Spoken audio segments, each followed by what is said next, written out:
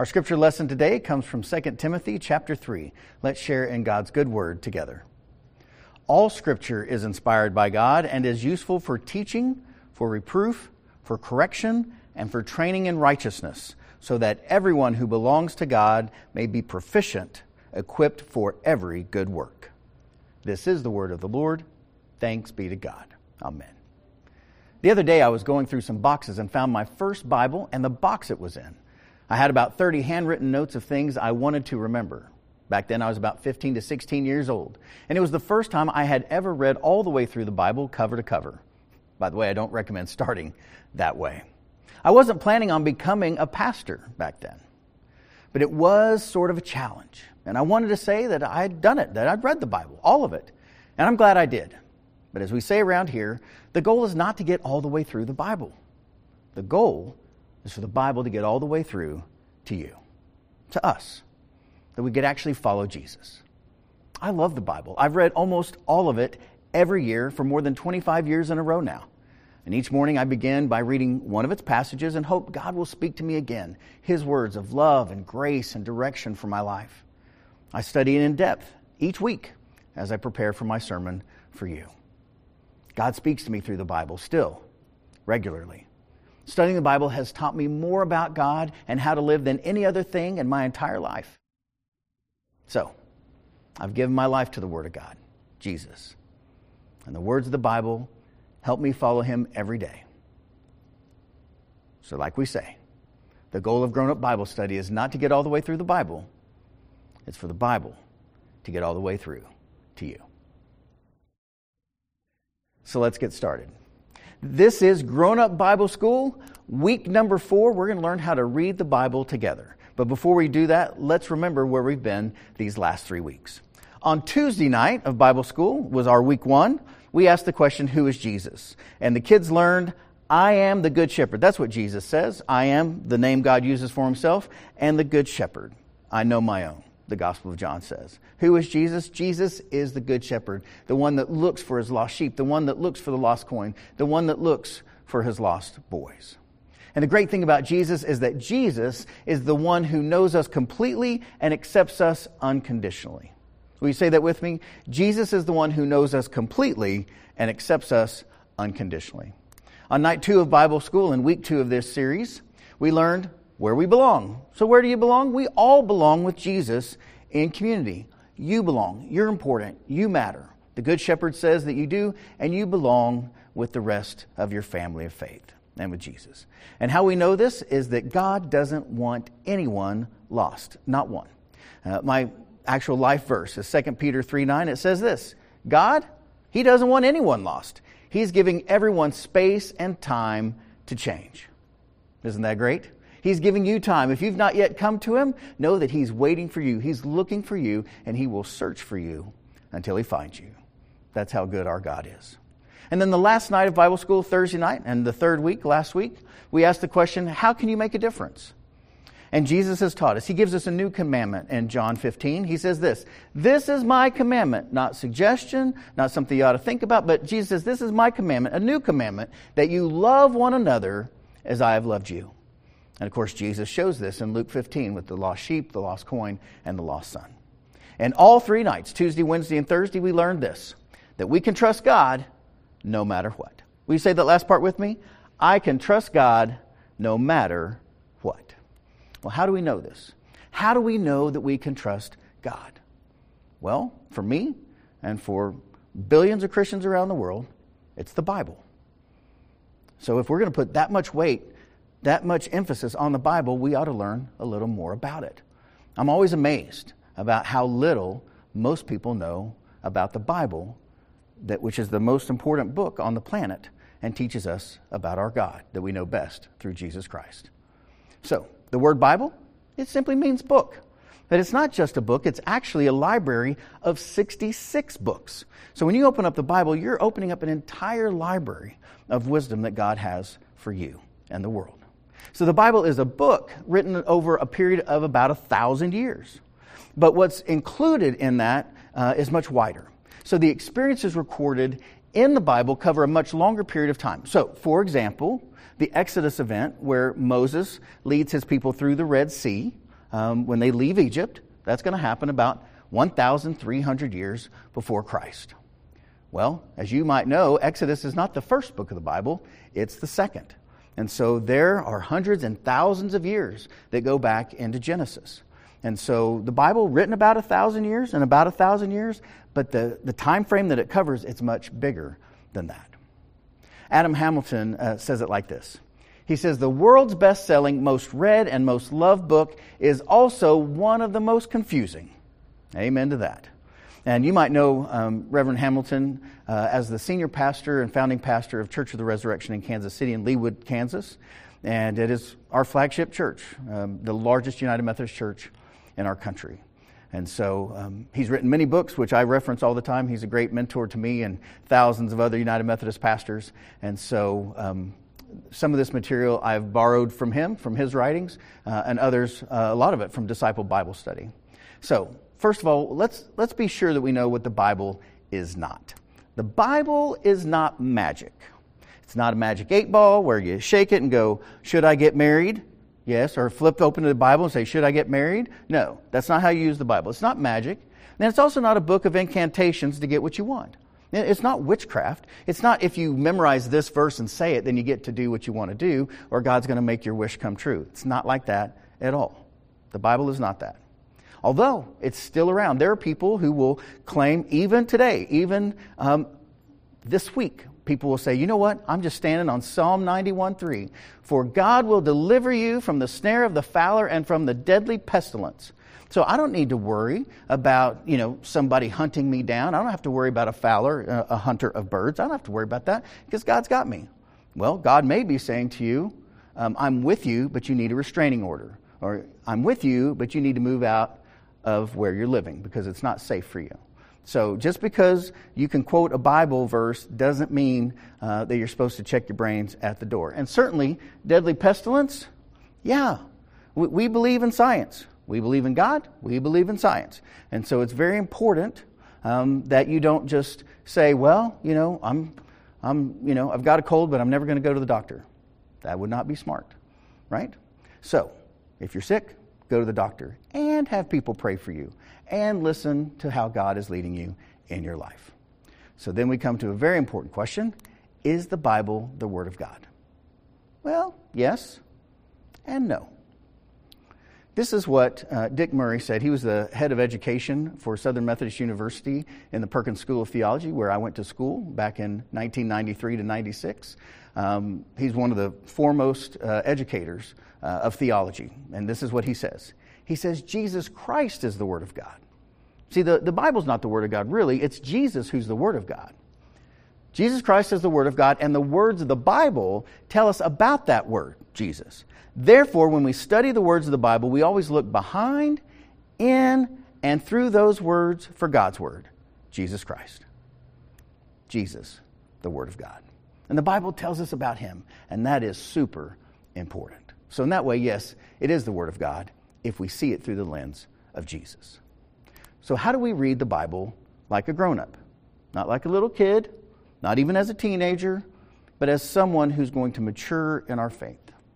Paul talks about how important this is. He writes this in 1 Corinthians 13. He says, when I was a child, I spoke like a child, I thought like a child, I reasoned like a child. When I became an adult, I put an end to childish ways. For now we see in a mirror dimly, but then we will see face to face. He says, now I only know in part, but then I will know fully, even as I've been fully known. And now faith, hope, and love abide, these three, and the greatest of these is love. So what's the greatest?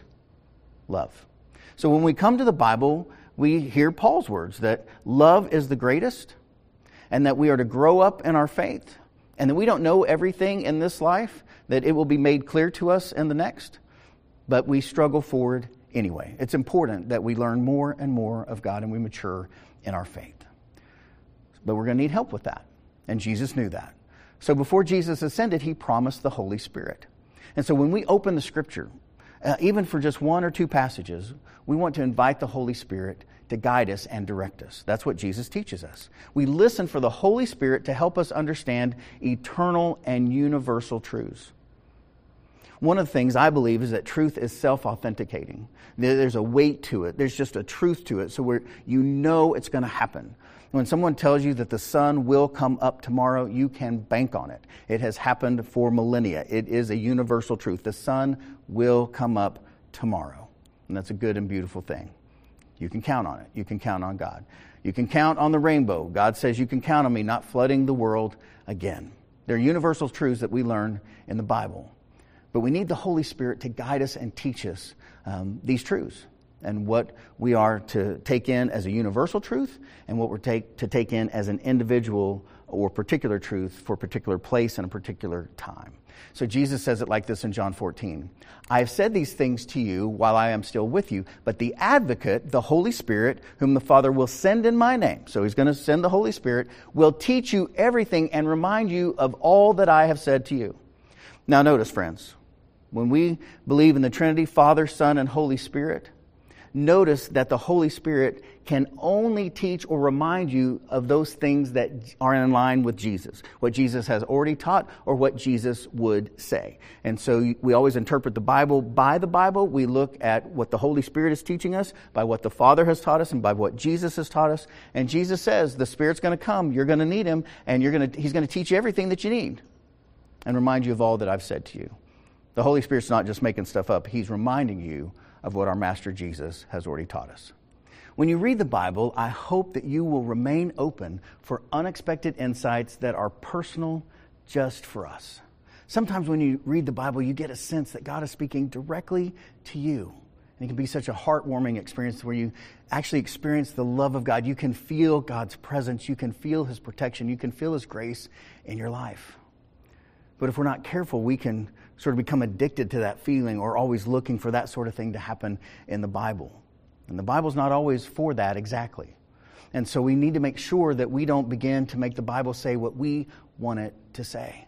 And so as followers of Jesus, we first look at what Jesus said and what Jesus did. We don't first look at what we want to get out of the Bible. We look at how to follow Jesus with both what he said and what he did. And again, it's really tempting to try to make the Bible say what you want it to say. And people have been doing that for years, particularly people in power. They've said it around issues of slavery, around women, and around many other issues of the day. So hear this wisdom from 2 Timothy. In the presence of God and of Christ Jesus, who is to judge the living and the dead. So Jesus, who is he? He's the judge. He's the one that decides. And in view of his appearing and his kingdom, I solemnly urge you, proclaim the message, be persistent, whether the time is favorable or unfavorable.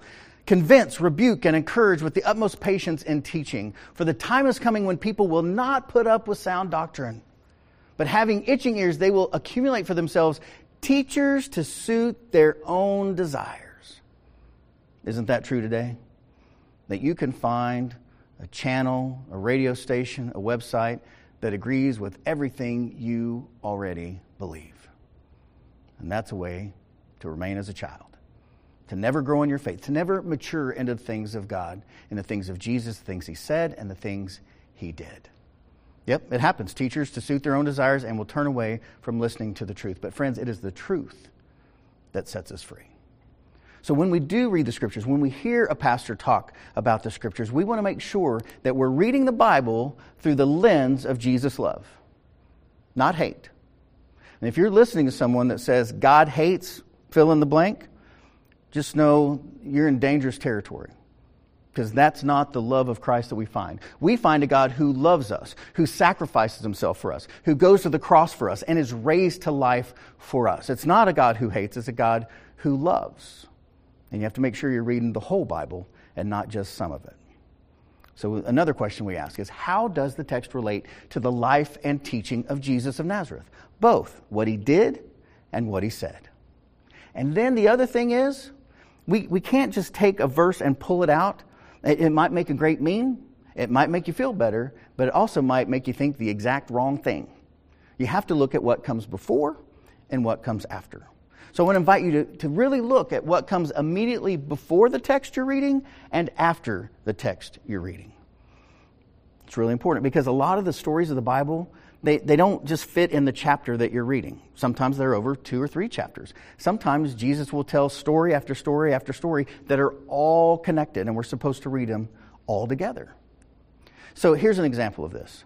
Many people know the Great Commission, right?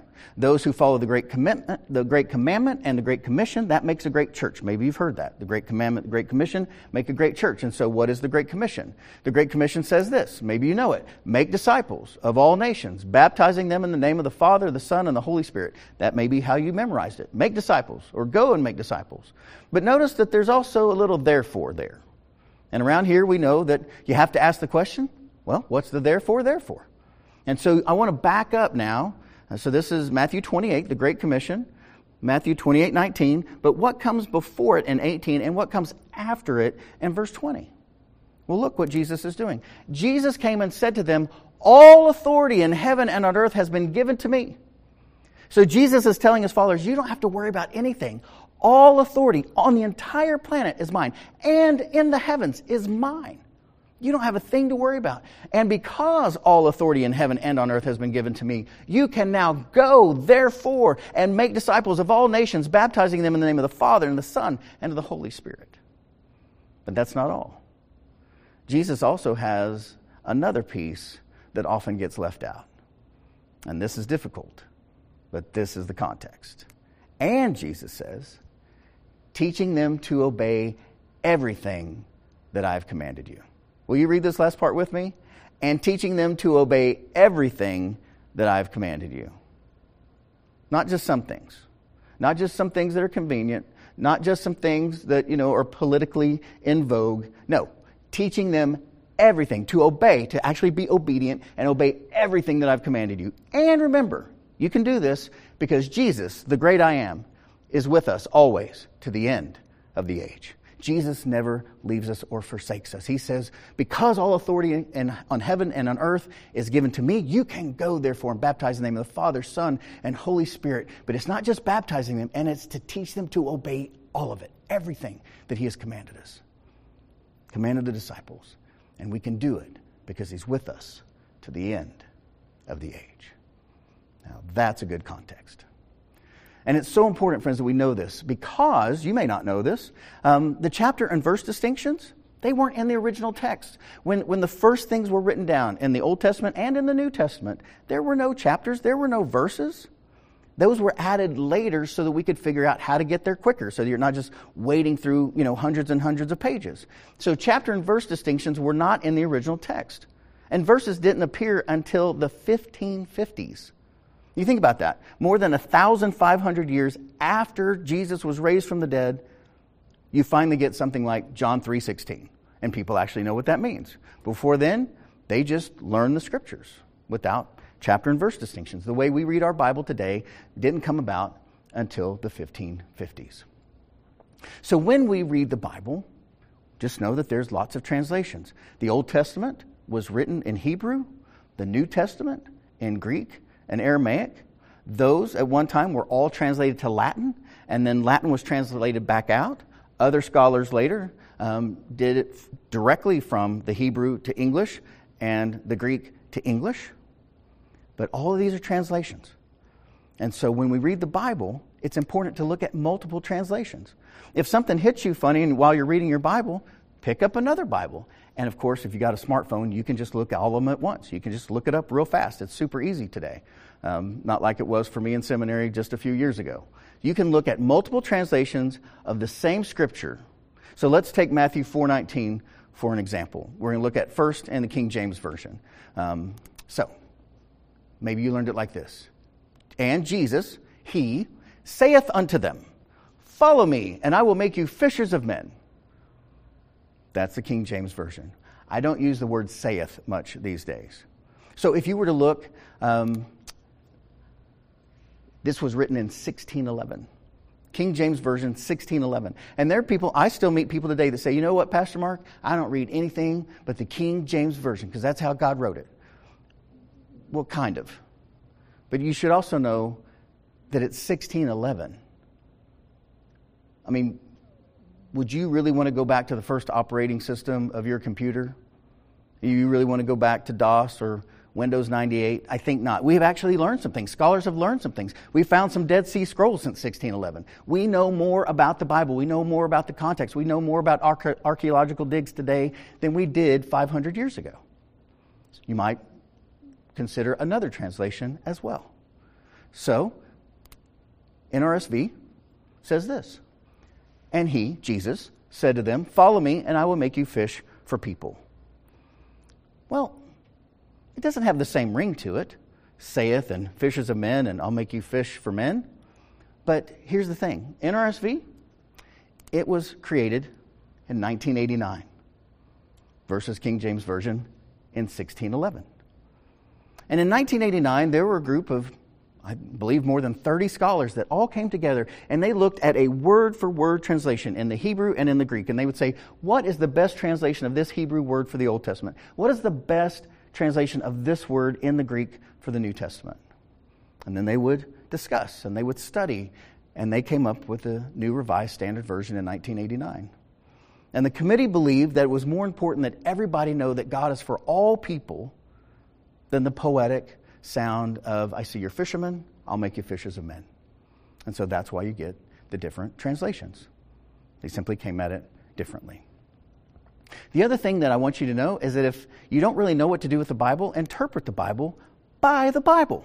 It's the best way to do it. And you can do that looking at a footnote. If something hits you strange, you can look down and see if there's a footnote. Oftentimes there will be, and it will give you references. And so it'll reference other chapters and verses throughout the entire Bible. And most of what Jesus says are quotes from the Old Testament. He's actually saying things that people would already know from the scriptures that he knew. So we're going to interpret the Bible by the Bible using context, language, and footnotes. One of the ways that we study, Brandon and I do, to bring messages to you is through commentaries. And the commentaries, this is the New Interpreter's Bible. Genesis starts here and it goes all the way down here to Revelation. And some of the best scholars in the world have written those. I also have other scholarly materials down here. We use those, and sometimes you have an entire commentary on Romans, like over here. And so there's lots and lots of scholars that have given their entire life so that we could better understand the Scriptures. So we study them. The other thing is that there is Hebrew and Greek. And so I want to show you this real quick. So this, you may not have known this, but this is a Hebrew Bible. It reads from right to left. And so as you open it up, it's going to be in Hebrew. And if we can go to the screen over here, if you were to zoom in on this, it's going to look like this. Yep, there's Genesis. And notice that the blank page is over here. And if you were to go to the next page, it's going to look like this. Have you ever seen a book where the smaller number was on the right side and the bigger number was on the left? Probably not, unless you're reading Hebrew. Yep, page 2 is on the right, page 3 is on the left, because you're reading it that way. I can't read Hebrew, friends. I just know what it looks like, and I know how really good scholars do it. In the New Testament, we have Greek. And Greek has its own alphabet. Alpha, beta, gamma, delta, epsilon, zeta, eta, theta, iota, kappa, lambda, mu, nu, z, omicron, pi, rho, sigma, tau, upsilon, phi, chi, psi, omega. And I learned that at fraternity house, not in seminary. So here's the thing. It has its own alphabet. And so we ought to be reading people that actually know how to read that in its original. And so the other Bible that I have is called an interlinear Bible. And it's going to look like this. This is St. Mark. That's what that says in Greek. I only know that because on the other page it says Mark. And so you'll see the English on one side, and then you will see the English through here and the Greek above it. And that's how you know, word for word, what's being said in a Greek interlinear Bible. And so whether we're studying the Hebrew Scriptures in the Old Testament or the Greek Scriptures in the New Testament, we really do have to depend on people who know what it says. And so we want to read many of those so that we can decide for ourselves and ask the Holy Spirit, God, what is the word that you have for us today? And so as I said just a moment ago, not all opinions are of equal weight and value. When I go visit people in the hospital or I do a funeral or I'm just going somewhere, I have a New Testament. It's just that big because it's easy to carry around. It doesn't have footnotes. It's not a study Bible, but it is good for me to use daily. But if I'm in deep study, I'm not using this. I might just use this for a reference. But I'll use all these other things to study and know what God would have me say to you today. So not all opinions are of equal weight, education, or wisdom. So I would encourage you to make sure that the people that you're reading are people that know what they're talking about. And sometimes, like the Left Behind series, you need to remember that that's fiction. It's not the Bible. It's Tim LaHaye writing fiction, which it might be fun to read, but it's not the Bible. So when we do read the Bible, we ask 3 questions. Question 1, what does this passage tell us about God? It's always about God. The book is to tell us about God. But sometimes we'll read something we think, well, that doesn't sound like God, or that doesn't really tell me much about God. So the second question is this: what does this passage tell us about people? And, of course, we're really interested in the third question, which is, what does this passage tell us about the relationship between God and His people? That's what the Bible's about. It's about God, it's about us, and it's about the way we relate to one another. And this is so important that we study the Bible together and we have people to teach us and to grow us and to show us the way that leads to life. And it's always been this way. From the early church, in the book of Acts chapter 8, we find this.